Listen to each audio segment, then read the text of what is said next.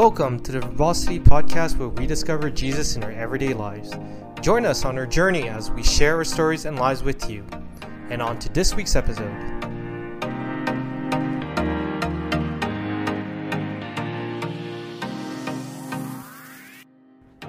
Welcome to the second episode of our mini-series on Jesus in the Modern World. My name is Renee, and I will be facilitating the discussion tonight, and once again joined by Randy, Ashley, and Keith. At the end of our bonus episode last week, we left you with the question, who would you rather be, Jesus or Lucifer, based on how each is portrayed in the media today? I'm not going to lie, I'm likely in the boat with a lot of you who would have picked Lucifer and thought, why not him, the version of him, obviously in the show, that fights for justice and the misunderstood. For folks that don't know what I'm talking about, stop listening and go back and listen to the last episode. I promise it's a good one. So I want to be like Jesus, but maybe not the cross dying for everyone part. Today we're going to look at Jesus and the modern church. In order to dig into this topic, I'm going to be referencing three distinctions throughout tonight's podcast. The first is Christianity in reference to the faith. The second is Christians in reference to the believers of the faith. And the third is Christendom in reference to the collective culture and institutions of the faith. So the big question of the night is the Christendom of today's churches threatening to eliminate genuine Christianity? I found an article online, and because we all know everything you find online is true, it's linked in the description of tonight's podcast. We're going to discuss and talk about it today. It states that the doctrine, structure, and step-by-step almost playbook of the modern-day Christendom is the greatest danger facing genuine Christianity. In many ways, it was far better to see Christendom shrunk down to a few genuine believers than to see it ballooned and enforced into a parody of itself. The author states that these things were designed to make the way to Christianity easier, when in fact, to be genuinely faithful always makes the way harder. By this he means that the legality, doctrine, and structure in many churches today is meant to make the path of the Christian easier, even make it easier to come to Christ. However, an essential part of Christian life is self-reflection. As the author says, finding oneself confronted by Christ and beckon to follow. The imitation of Christ is really the point at which it becomes too hard for most people, and the stronger the emphasis is made on this point, the fewer the Christians.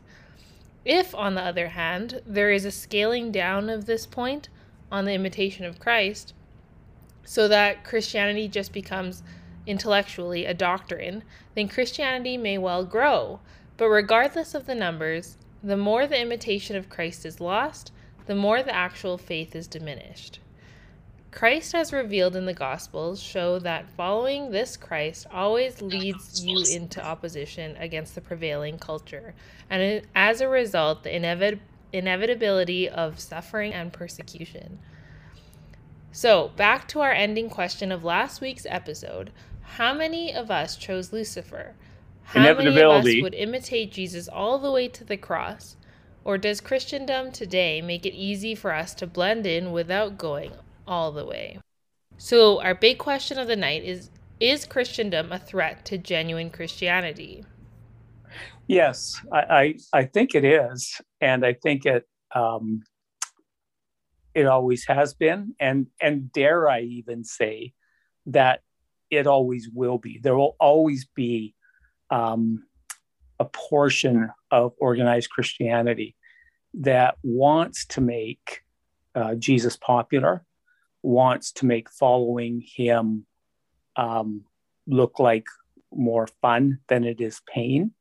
And there will always be a part of Christianity that will use the tools of the day to promote Christ rather than the power of the Spirit and Christ-like living.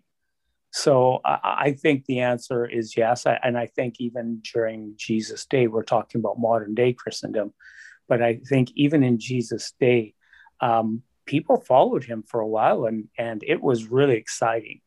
And then remember that the crowds thinned out as soon as Jesus' teaching in their minds got too hard for them, which meant that they were going to have to give up things and follow Jesus' way of life and of loving people above themselves, again, as a way of life. So that's how I would answer that question. Yeah, I think for me, it's also a yes. I think, as you described it, Ren, the genuine Christianity part, one that I really find value in is denying ourselves and following, or denying ourselves and taking up a cross.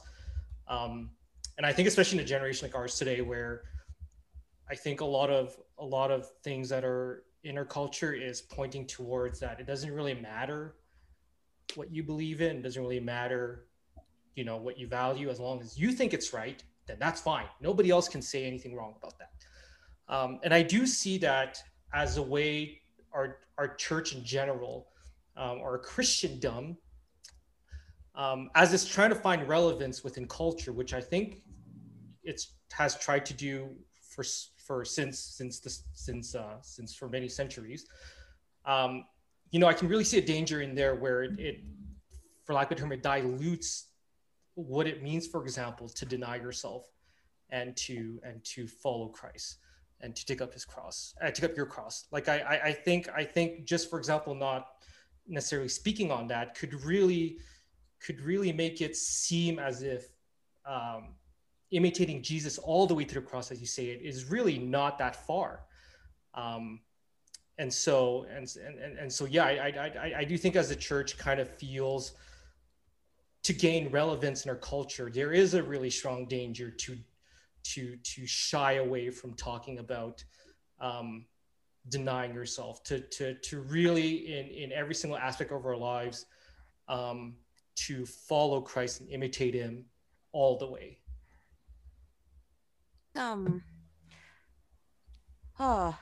This is a hard question for me, because I in some aspects I want to say yes, that it is a threat to Christianity, what kind of Randy and Keith shared, but at the same time I think it's still important. Like, we're not saying that doctrine is not important. You know what I mean? Like, there are certain things that are still required. Because if you didn't believe that Christ died on the cross for your sins and that he was raised to life again, then that there still needs to be a foundation, a doctrine there. And so I think there's more to this question than just a yes or no.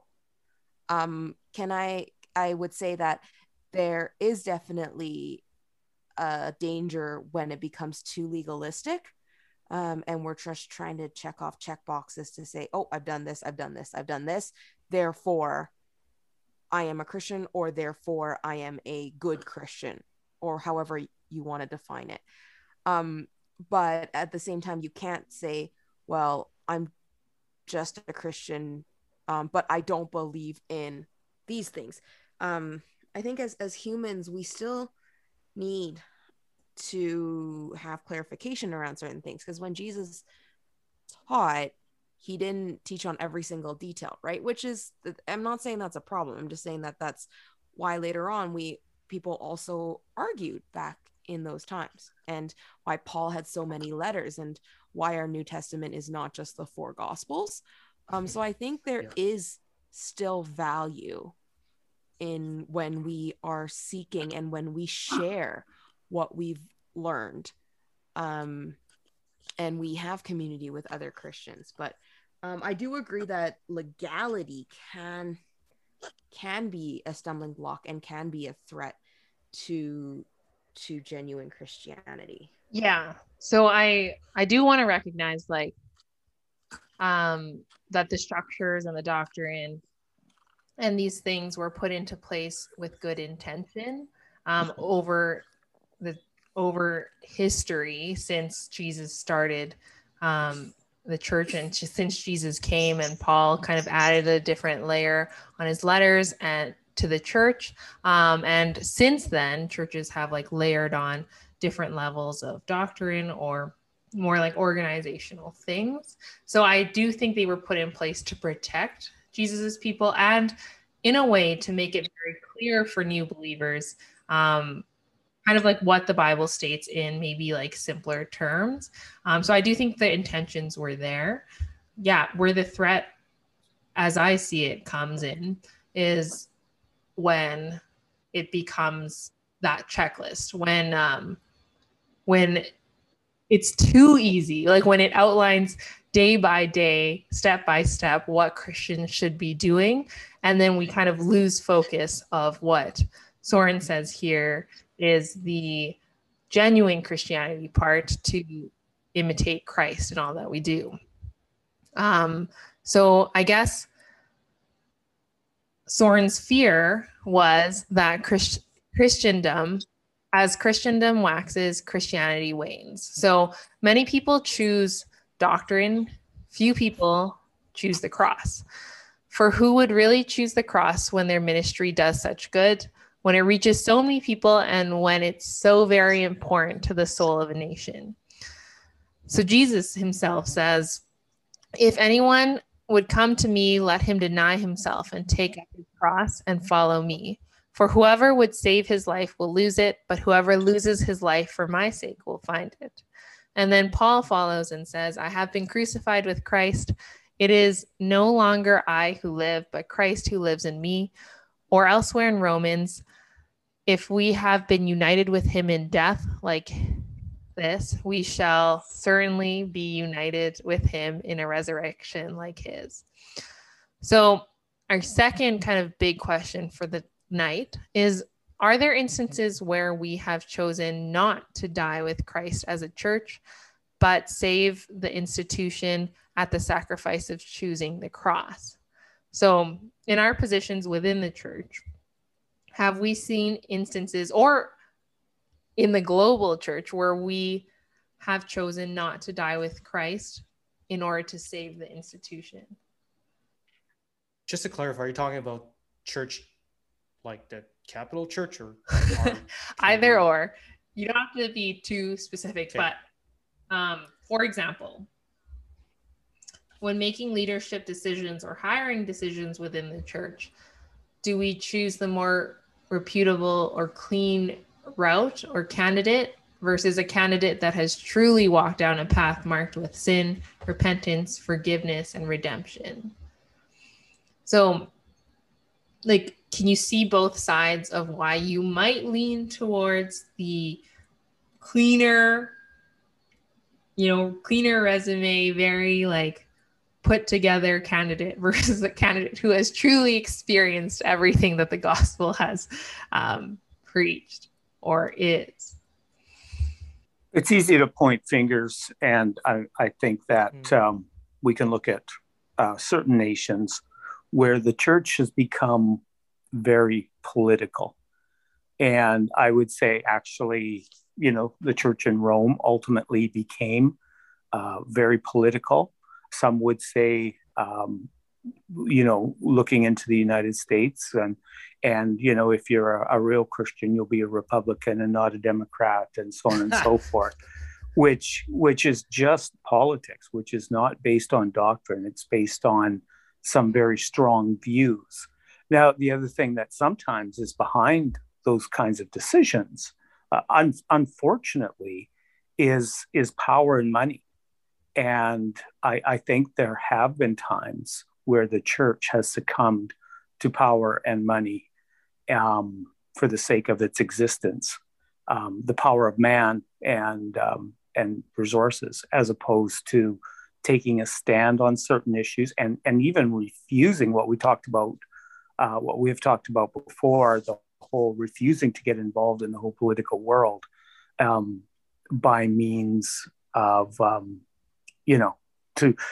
we try to get in the political world to make decisions in what's happening, instead of just deciding that we're going to be light, we're going to be salt, we're going to walk with Jesus and love people and make a difference in their lives and give reason for our faith in Christ. So Yeah, I think there have been times like I just use those two examples, but I think there are examples all over the world where the church has succumbed to government or to politics, or to if you were to be honest, in a lot of churches, um, there are some churches that will be tiptoe around certain issues because it might offend some of the large givers in a church, and Right. that can really be a negative to what our Lord has called us to.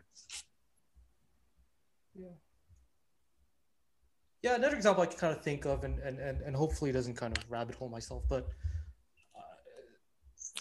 I think just a notion even that there may be communities out there or churches out there that, um, for example, when you talk about the goodness of God and or the goodness, I guess, or the benefits of following Christ, I think Paul writes that if we follow him, we should expect persecution. Not that like I personally don't think that we necessarily invite it, but I should expect that of my faith. Um, that difference, I guess, in whether or not that's diluting or hiding certain aspects of the gospel or certain aspects of our faith, I think in itself, I think it's not. It's a sacrifice of choosing the cross. It's we're not necessarily portraying what really it is to imitate him, you know, and we're portraying something that is a glass half full, um, and and a I guess a picture, like I think as churches, right? Like we have a lot of people who may come who have no notion of the faith, and they are genuinely looking out to grow in the faith or to at least know the faith. And if we're giving them, not we as a church, but we like if they're attending a place where it gives them, half of what really it is to follow Christ, um, yeah, to me that's a very difficult way of knowing whether or not we're really imitating him. One question I had, kind of maybe a bit of food for thought, is of how much of these are really just these questions coming out because of the fact that we live in North America slash a um what people would call a first world country, that because we have these comforts, Mm. where Christianity is the majority, well, or at some point in time in our countries was a majority belief, and there's a safety in that religion or belief system.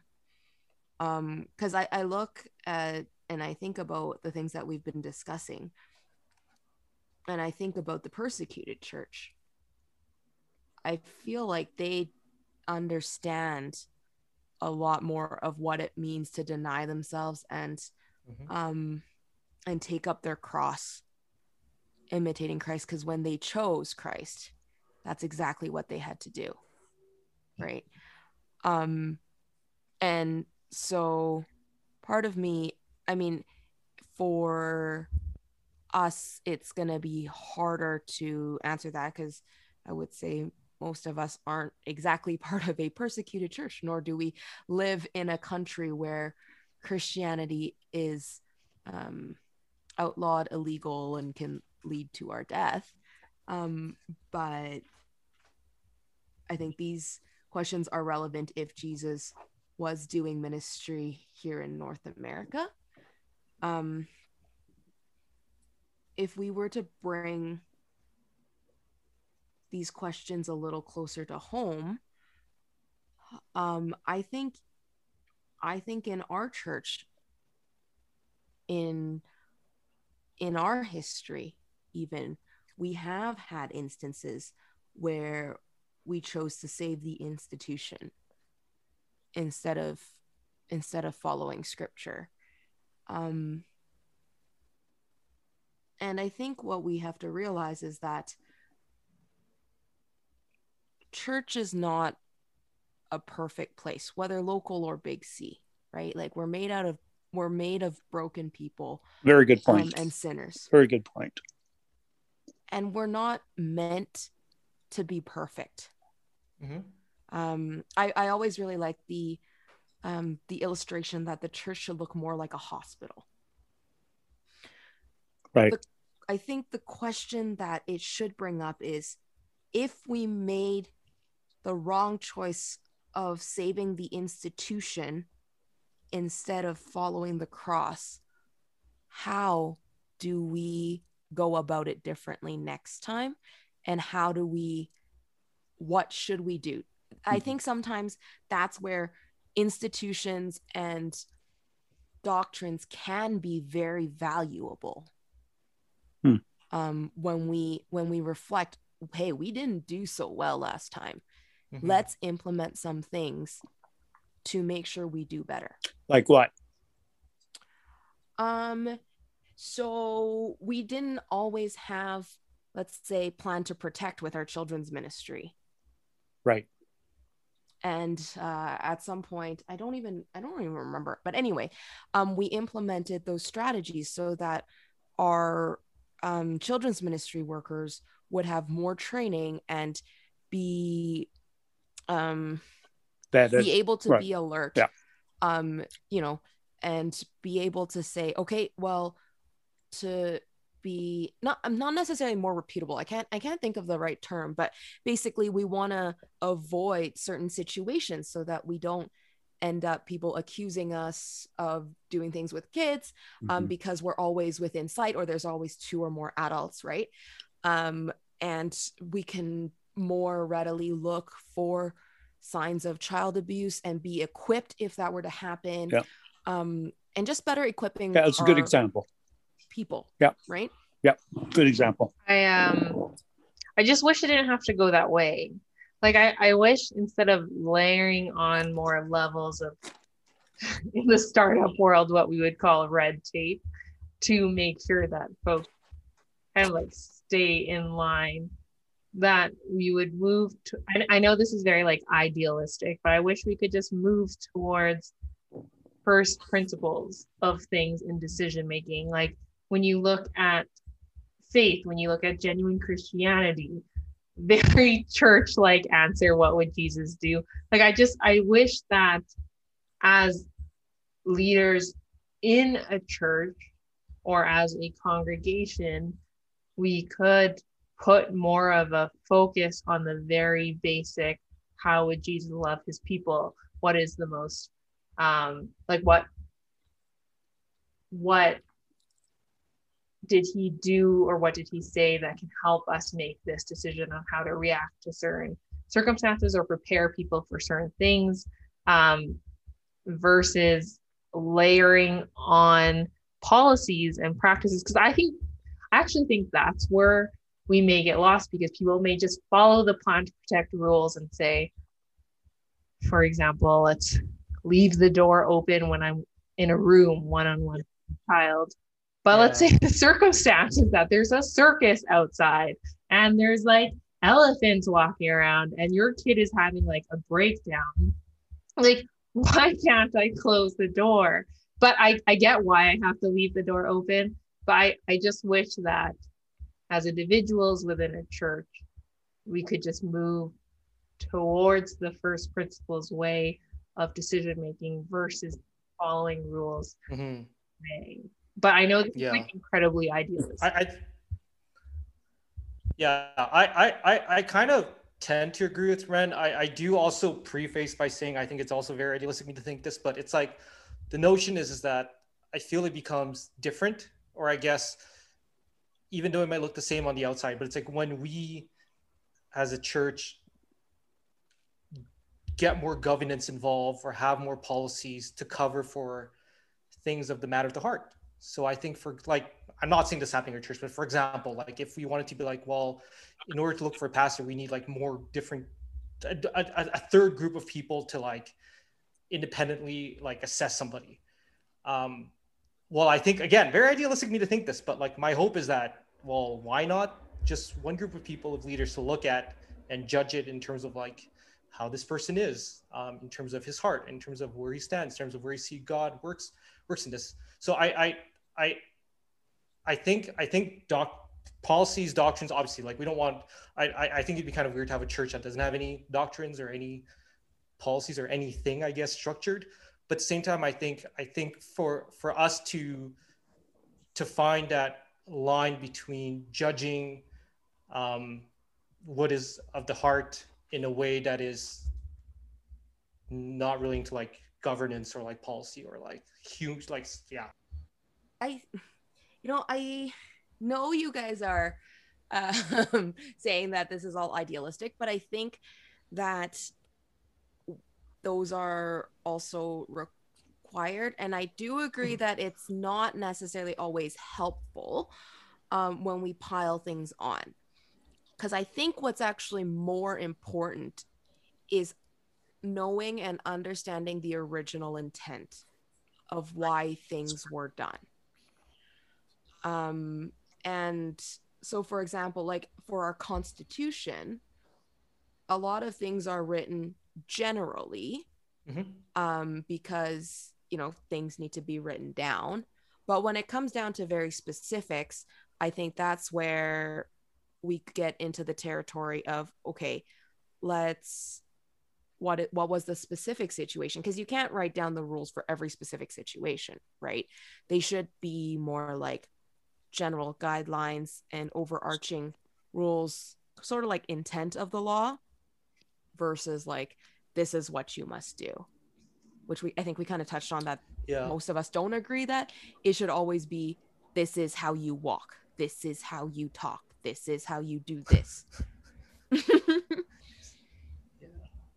Yeah, totally. So like we kind of touch on it later, but an interesting thing is like if Jesus were to start a church or whatnot, if we were to start a new local church, it's like writing policy and guidelines in a way to guide rather than to dictate, and making sure to include the intent in the document itself. Like I think, for example, if you were to read our church constitution, you don't see the reasoning for you don't see the why for a lot of the you must do's or the rules. And it makes it super hard for a third party to come in and just read and understand, and therefore follow without looking at it as something that actually hinders the productivity of actually like sharing the gospel or imitating Christ. So yeah, I think that's a really interesting point. I think the other thing is to remember that we're all still on a journey to become and be molded to be more Christ-like. We never get there in this life, and I think that's where it's very difficult, right? Like there's a lot of things that we know we should do or we know we shouldn't do, but we can't always make the right decision, unfortunately. And I think that's where it's hard, but that's also why it's so important to have a community for people to correct us, for people to be accountable to us, and why it's important for us to recognize that we're not perfect and we still need to listen to those around us, because they're gonna see things more clearly than when we're in the midst of our own trials. Do you guys think, I'm just kind of thinking aloud, do you guys think that imitating Christ as individuals looks different than imitating Christ as our church? It shouldn't be. Like I think the way that I treat my neighbor should be the way the church treats its community. I think that, you know, it's like a family is made up of its members. And if you said of a family, they're really a caring family, it's because of the individuals in the family that are caring. And so that's kind of how I would look at it. It's like, that's why it is important, you know, the whole body concept, that each of us has a role to play, and each of us is very influential in our own worlds outside of the church, if you would. And I would say that, for instance, if somebody knew somebody in their workplace who went to Southie Free and they were very loving and caring people, and then they came to our church, the hope would be they would experience the exact same environment as what they experienced through that person at work. That's the goal. That's, you know, what your hope is. So I kind of think that how I live would be, you know, a reflection of what Southie Free is like, which is kind of scary, right? Yeah. Because let's face it, there are times when maybe we're not. But then again, I would say that if we're being real, say in the workplace, and we offend somebody and we know it's our fault, to humble ourselves and to go before that person and say, I'm really sorry for what I said, or I overstepped my boundaries and I'm sorry for doing that, in a very genuine and authentic way, that then they would realize that, you know, hopefully that if they were to attend our church, it's not a perfect place. People do mess up, but there is a sense of, when I'm wrong, I'm not going to, you know, become all prideful and point finger and say, but I will say, I've done wrong and I'm really sorry for what I've done. And I think that kind of a community is very inviting into people, especially to people who've never experienced that kind of environment, whether it be in their workplace or within the context of their family or their group of friends or whatever the case would be. So that's a long answer to say, I think the two should be very similar. I have not been in too many leadership positions within the church, but the one difference I could kind of see is that as a leader in a church, you're responsible for a lot of people. So I guess this is maybe geared towards you guys and girls who are more experienced with leadership within the church. What does it look like, for example, like a decision that I personally, as a single person who's not responsible for too many people, I think I don't have to weigh the outcome for a group versus an individual. So I think a lot of these like hard questions come from the fact of, do you help the masses? Do you help the institution so that it can continue to help others at the sacrifice of one? I guess that's a decision that I would think that as a church you have to make sometimes, but as an individual, maybe not as much. Yeah, I think you're right there. But then I also think, like, if we talk about, like, between as a leader, yeah, I think the intent is obviously you want to take into consideration how it affects, like, for example, Pastor Randy, that it affects like our congregation, because you are our shepherd. But I don't know, like I feel like, how can you, like, in the most perfect world, I feel like if between what your community would feel like it's safer or better, or as opposed to what Christ is leading you to say, if those two are extremes, if those two are two completely different outcomes,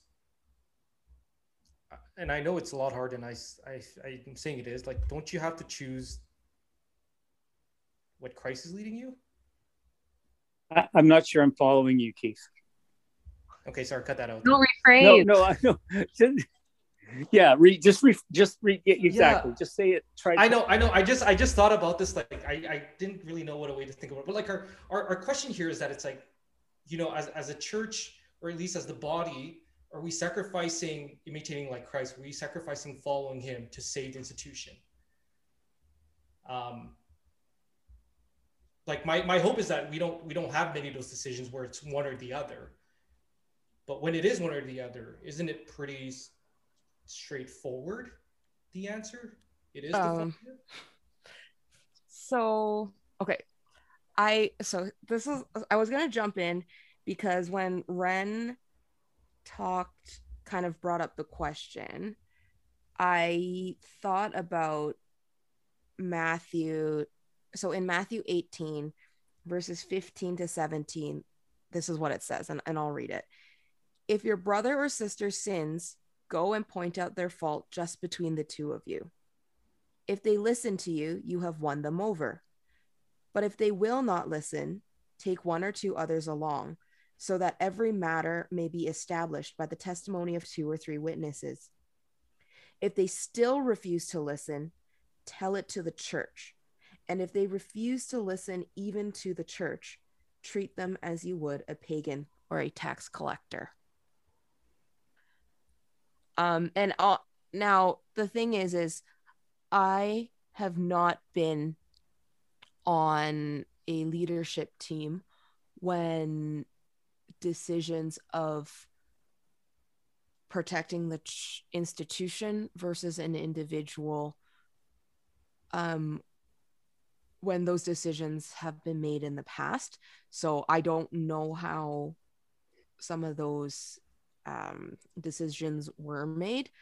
But I think you're right, Keith, in that scripture is quite clear how we should deal with these situations sometimes. But Randy, you probably have more experience in that, being that you've been a pastor for so long.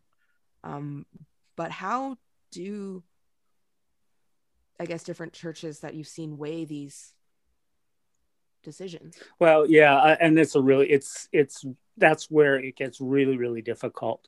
And I'll say that really becomes difficult because sometimes you make it easy for people, like you say, or like we talked about earlier, what Ren said, like at the very beginning, the idea that we make it so easy for people to come into the church and to participate in whatever. And I don't like that to say that we should make it hard, but we should make it clear what it means to be a follower of Christ. And within the context of the body of Christ, there is a sense of, for lack of a better term, accountability or responsibility towards one another in Christ. And you know, I've been involved in some of these, and it's been ugly. It has not turned out how I wish it would have, because when you go to someone who is obviously made a decision that is clearly against the scriptures, and you are forced to make a decision to because of their, you know, they're not going to change, that they are going to continue this lifestyle, but they want to remain a part of the church. Then it's really hard to say, well, we're going to, what we would say, withdraw, you know, your membership. You will no longer be a member of this church. That is the ugliest and hardest thing ever. Yeah. Because honestly, you feel like, wow, what right do I have to make this judgment on another person? Yeah. And yet, in the scriptures, there is this calling that when someone has clearly gone, we're not talking about a gray area. We're talking about somebody that has clearly gone against the teaching of Christ in an unrepentant way, and they're going to continue this lifestyle, that then we're going to say, you know, that then I mean, it's just ugly. There's no other way to put it. And because of that, what I'm trying to explain to you, over the years, the church has just chosen not to do it. Well, and you know, and that can create a lot of problems down the road. And because then issues like that are not dealt with. Like they're just swept under the but what rug. That's right. Okay, what does it actually mean to treat them like a pagan or a tax collector? If they choose, well, that's a good question. Let's say you take away membership. Like, aren't we still called to love and teach and guide the pagans and tax collectors? Absolutely. Like I'm not gonna lie, But, like my dad was excommunicated from this church, and okay. I was angry at the church for a while before I Yeah. could fully understand Okay. it. Because all I understood was like he's not allowed to come back. But aren't Okay. we called Right. to love and to teach and to guide the tax collectors? Like, you know, the famous parable Right. of Right. that. But I guess it's also like an attitude thing on their part. So yeah, like what does it mean to treat them like a pagan or a tax collector? That's a really good question. And I mean, with this person specifically that I'm thinking of, we never said you can't come to church, you can't participate. And, you know, we never said that. We just, part of one of the requirements, and there's maybe, you know, the whole membership thing in my mind is one of those things that the church has added, right, to the church and to the scriptures, where we would say you have to become an official member. And that means that you go for an interview. That means that, you know what I mean? You need to know doctrine, you go through classes. And the church has added that. Whereas my personal view on that is that when you become a follower of Jesus, you are a member of his church. And yes, large C, but even small c. So for instance, I don't think that if someone has, you know, has say someone has offended me and they have clearly gone against the way of scripture, say they stole from me. I mean, I believe that I need to go and talk to them and follow through Matthew 18, whether they're an official member or not.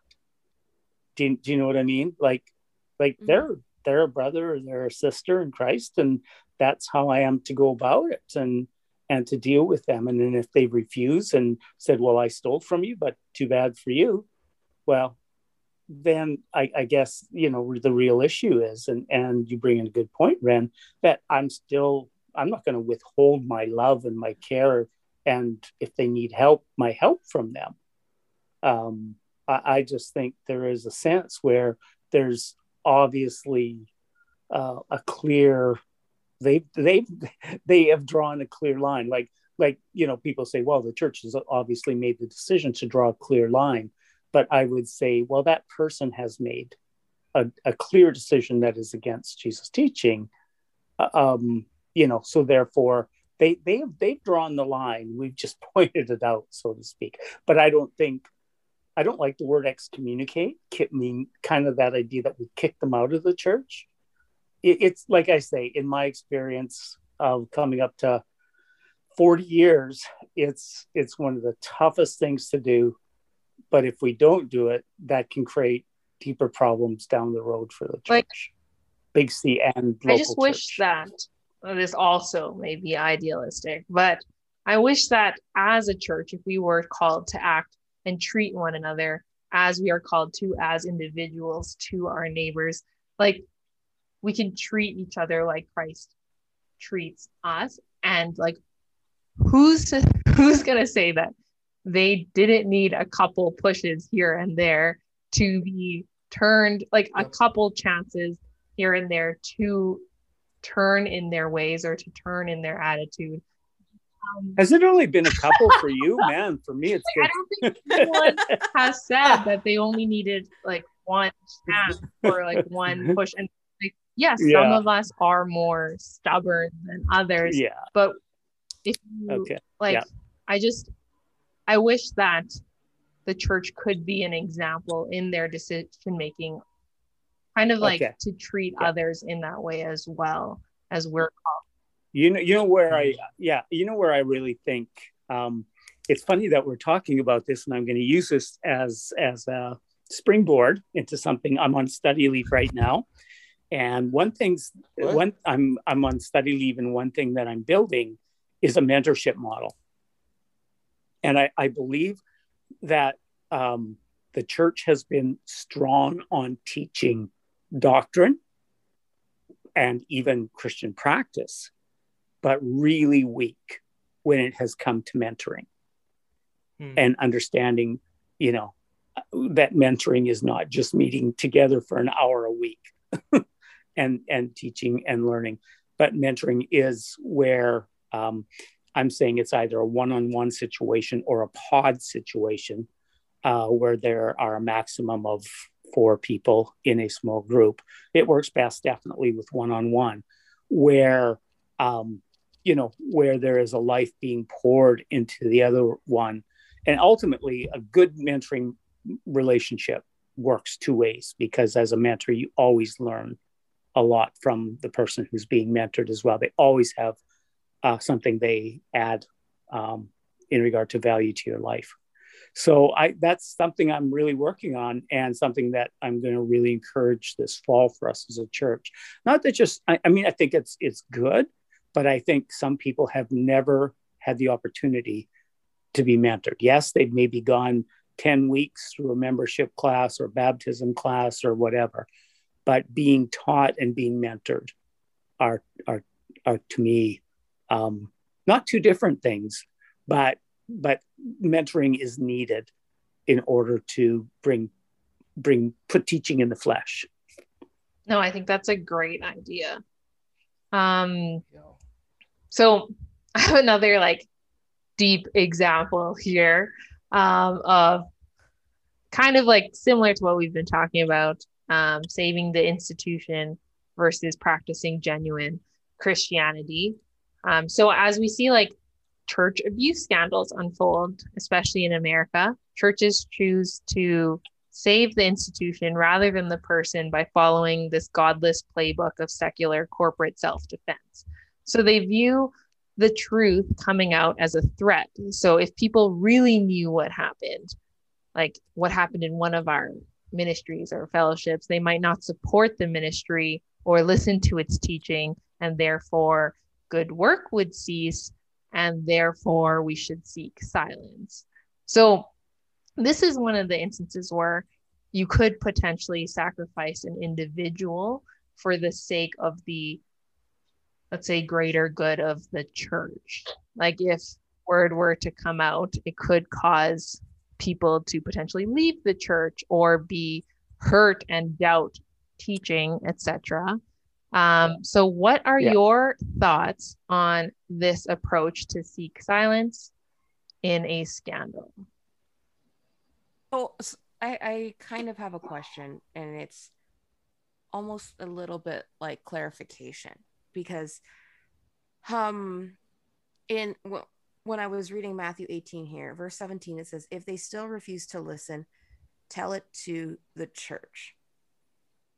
Right. And then obviously there's more after that. And if they refuse to listen to the church, then treat them as you would the pagan tax collector that we kind of were talking about. But my question then is what does it mean to tell it to the church? Because really, is it tell it to church leadership and only pastors are privy to what's happening? Or is it actually tell it to the church congregation and say, this is what's been happening? Or does it depend on your denomination, because the governing structures are different in the modern day? Because I think we've, in Southie Free history, have seen it happen where it's like, okay, things kind of get told to the congregation, but not really. Things are just kind of sort of told, and nobody, unless you're really involved, you don't really know what's happening if you're general congregation member. So my question then is what does it mean to tell it to the church, which is kind of related to Ren's question. To answer yours, Ashley, I think it really depends on the situation. I'll give 2 examples. If, let's just say, my brother that I cared so much about is suffering from pornography, I ain't gonna tell it in JMM, for example. To me, that would mean that to me, the church aspect in here would be to say, hey, let me get people who care about him a lot people who, for lack of a better term, I think like other brothers who hopefully can share their side of the story in similar aspects or similar struggles that they had before or something, or just even someone who can speak truth into his life. But I think that's different than, for example, if my brother who I cared about is, for lack of a better term, stealing from the church. Now that I would think is that the aspect of church in there looks a bit different. So I don't know. I don't think it's a one size fit all, but I think for us, like I'm assuming we're talking about us and the person that has brought it forward to the other party about, okay, whatever, your behavior isn't good, or like this is concerning, or you're not in line with scripture and these things. It really depends. I think for me, one rule of thumb that I can really see is like, if I was involved in a situation like that and I need to bring more people, like how do I contain it so that obviously I'm not fluttering and flirting with the idea of publicizing it for just sake of publicizing it, as opposed to getting more people to join in because I need to, the severity of what is going through in sin right now needs to be kind honestly, of shared with my brother. It is similar to what Keith said, like for people who support this person to be able to come forward and support them in this way. But I also think it's a way to avoid having them leave the community in its entirety. Like I want to keep the analogy going of how an individual would treat another to how a church would treat an individual. I think, for example, the instance of like, let's say if Keith's brother is stealing from people and it could potentially harm like the church or whatnot, to let them know that this is going on, like that the church doesn't agree with it. But keeping the person there if they choose to stay and they're given that choice. And it really opens up an opportunity for the church to grow together. I think similarly to how trials make us as individuals stronger in our faith, I think if a church were to make or bring more light into things, A, for the sake of protecting others in the congregation, or B, let's say this person chooses to stay, but and there's people here who care for them deeply, and a lot of them, they can reach out their hand in support. I think, yes, it might be messier than it is better in the short term, but in the long term, it really opens up potential for the congregation to grow in faith together and see what it looks like to get past it, to guide someone to repentance, no matter how long that takes, and to support them in that way. I think that would be like a learning opportunity for the church. And it's a way that like you wouldn't have to like kick someone out, let's say. I think there's a lot of that. That's a very full statement to me that you are making, Ren. And I think that it is, there's two things. Going back to what Keith said, he said, assume a brother is struggling in pornography. There's the key word is struggling. I don't see Matthew 18 talking about somebody who is struggling with somebody or something. What I see Matthew 18 being as a person who has done something and is unrepentant in what they have done, and they're causing harm to the church, really by dishonoring the name of Christ because of their attitude, as much as that goes in hand with their actions. So I think, and here's a sense that again, I'm coming back to this home entering thing. Like we sometimes, say you shouldn't have done that, or look, man, they are really, we use for years, the term has been backslidden or backsliding. And now it's just, they're wavering or they're struggling in their faith or whatever. And I just think, have we as a church not done a proper job of walking with people, of letting people who are not people who have been Christians a long time necessarily, and not even people that are really good with the Bible. That doesn't, to me, um, naturally determine what a strong Christian is. A strong Christian is someone who follows Jesus and is filled with the love of Christ. And so I really think that we really, that's where we do a good job. Because for instance, let's say if you're mentoring somebody and you're close with a person and you developed a trust relationship with them and they fall off the way and they derail, they're going to listen to you because they have this trust relationship with you. And I think that would really go a long way to not having to bring a person before the church, so to speak, and where I think it can be dealt with. Now, Matthew 18 takes it a lot further because, the person disagrees and then you bring it up and you whatever. But I think, again, sometimes in the church, in my experience, we've really been good at saying you're wrong in this situation. But say if they came to Christ in the church and we really haven't done our part in mentoring them and helping them, then you know what I mean? Then there's a part that we play in it as well. I'm really becoming more and more convinced that, as a church, our main job is to build up the body of Christ to be light and salt in the world. And unfortunately, and the idea that, in fact, I read that very quote today, that we are not to be a museum of saints. We are to be a hospital of sinners. And that idea that we're helping, we're getting people bandaged up and getting them strong so that they can be like Jesus in the context of their world. And I just, I agree with you. And I mean, I hope you're going to edit a lot of this out. I'm sure you will, because we're way over our time, I think. Right? Aren't we? No, we started over already. We're still within like the hour mark, I think.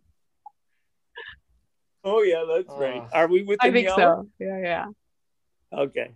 Anyways, my whole thing is, I think that like in a family, if somebody does something wrong, a family can go stronger by dealing with that person and helping them. But on the other side, if it's a child that is a teenager and is starting to bring harm to the family, I've seen situations where they've been asked to leave or, have been put in a different place to get help because they're beginning to damage the other children and hurt the other children, sometimes physically, depending on what their problem is. And so I agree with you.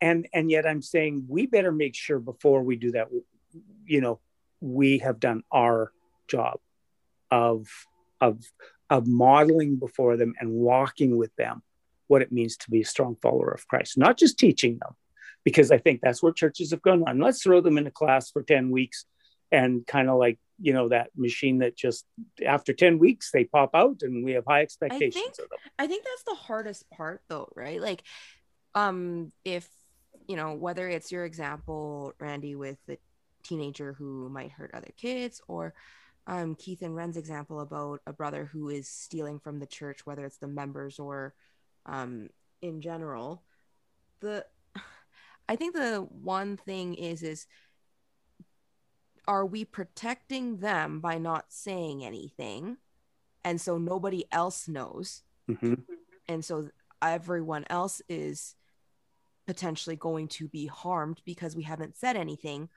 Or when we say something to the greater congregation, then now the congregation itself is biased towards the one person and not necessarily helping.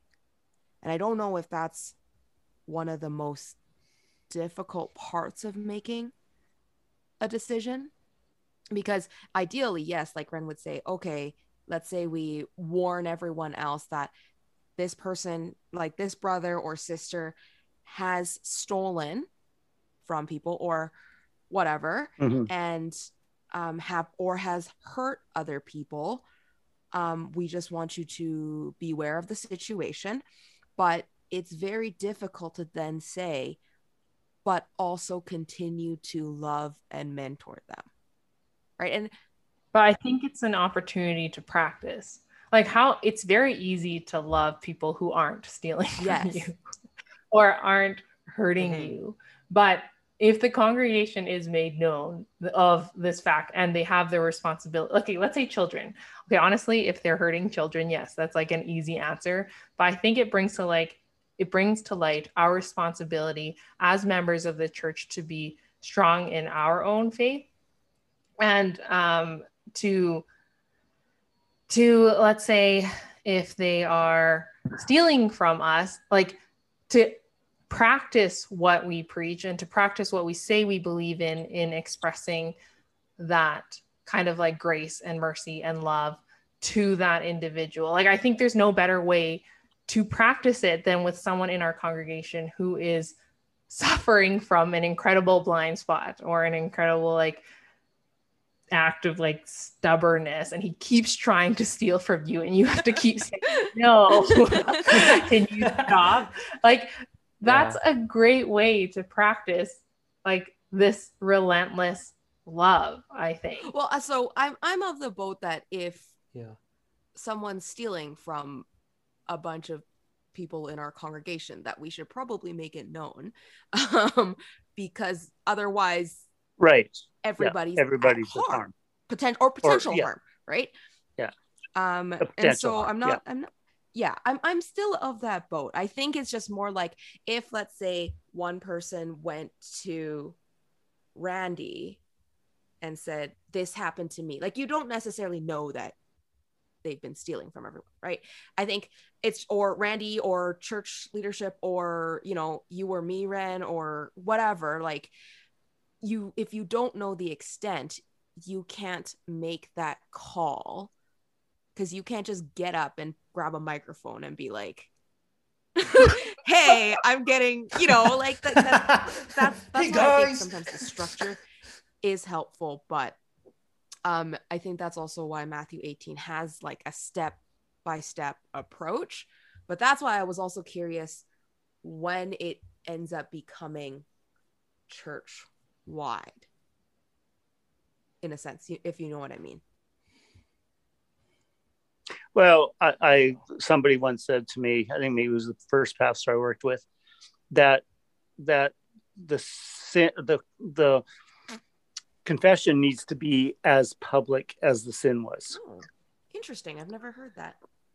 It's an interesting thought. I you know, and you can think of exceptions to every situation, but I you know, if a person, say a business deal went south in between two members in the congregation, which I've seen happen on a number of occasions, and one person took advantage of another person, and it's between just the two of them, then the best you can do is work it out between the two of them. And if they both disagree, then maybe you can, you know, warn people about a person that, you know, hey, if you're looking for insurance, don't get involved with this person, or if you're going to buy a house, don't go, you know, or in investing in a business or whatever the case may be, that you have to warn people if you know that they're going to do that.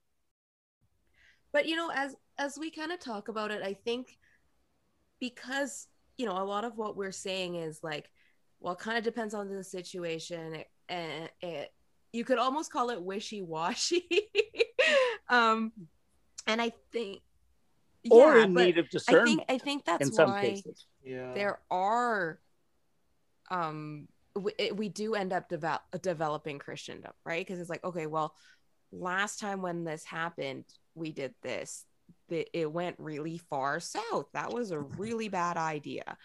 And so next time we should consider this. And then just as time goes on, we forget why we had these rules or guidelines in the first place, because we only remember the guidelines because they were written down, but not what led up to the guidelines and how maybe poorly we responded.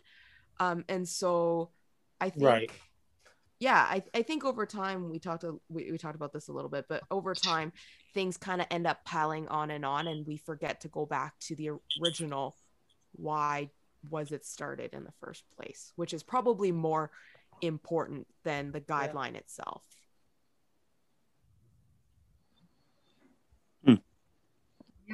So I think probably now we're reaching our end point for tonight. But we have gone and covered a whole bunch of topics on structure today in the church and Christianity and genuine faith. So I guess our ending question for our listeners is, if there are aspects of Christendom that are a threat to genuine Christianity, how can we build up a church that both cares for its people in a genuine, Jesus-loving way and promotes genuine counter-cultural cross-bearing faith for members of the church? Or very simply put, how would Jesus build his church today? So if you guys have any thoughts on what we discussed, feel free to comment on our Facebook or Instagram page. Once again, a lot of the references made today were taken from a couple of these articles that we will link in the description for the podcast. But yeah, thank you for joining us tonight. And we will say goodbye from Renee, Randy, Ashley, Keith. All right, we'll see you next week. Thanks, guys.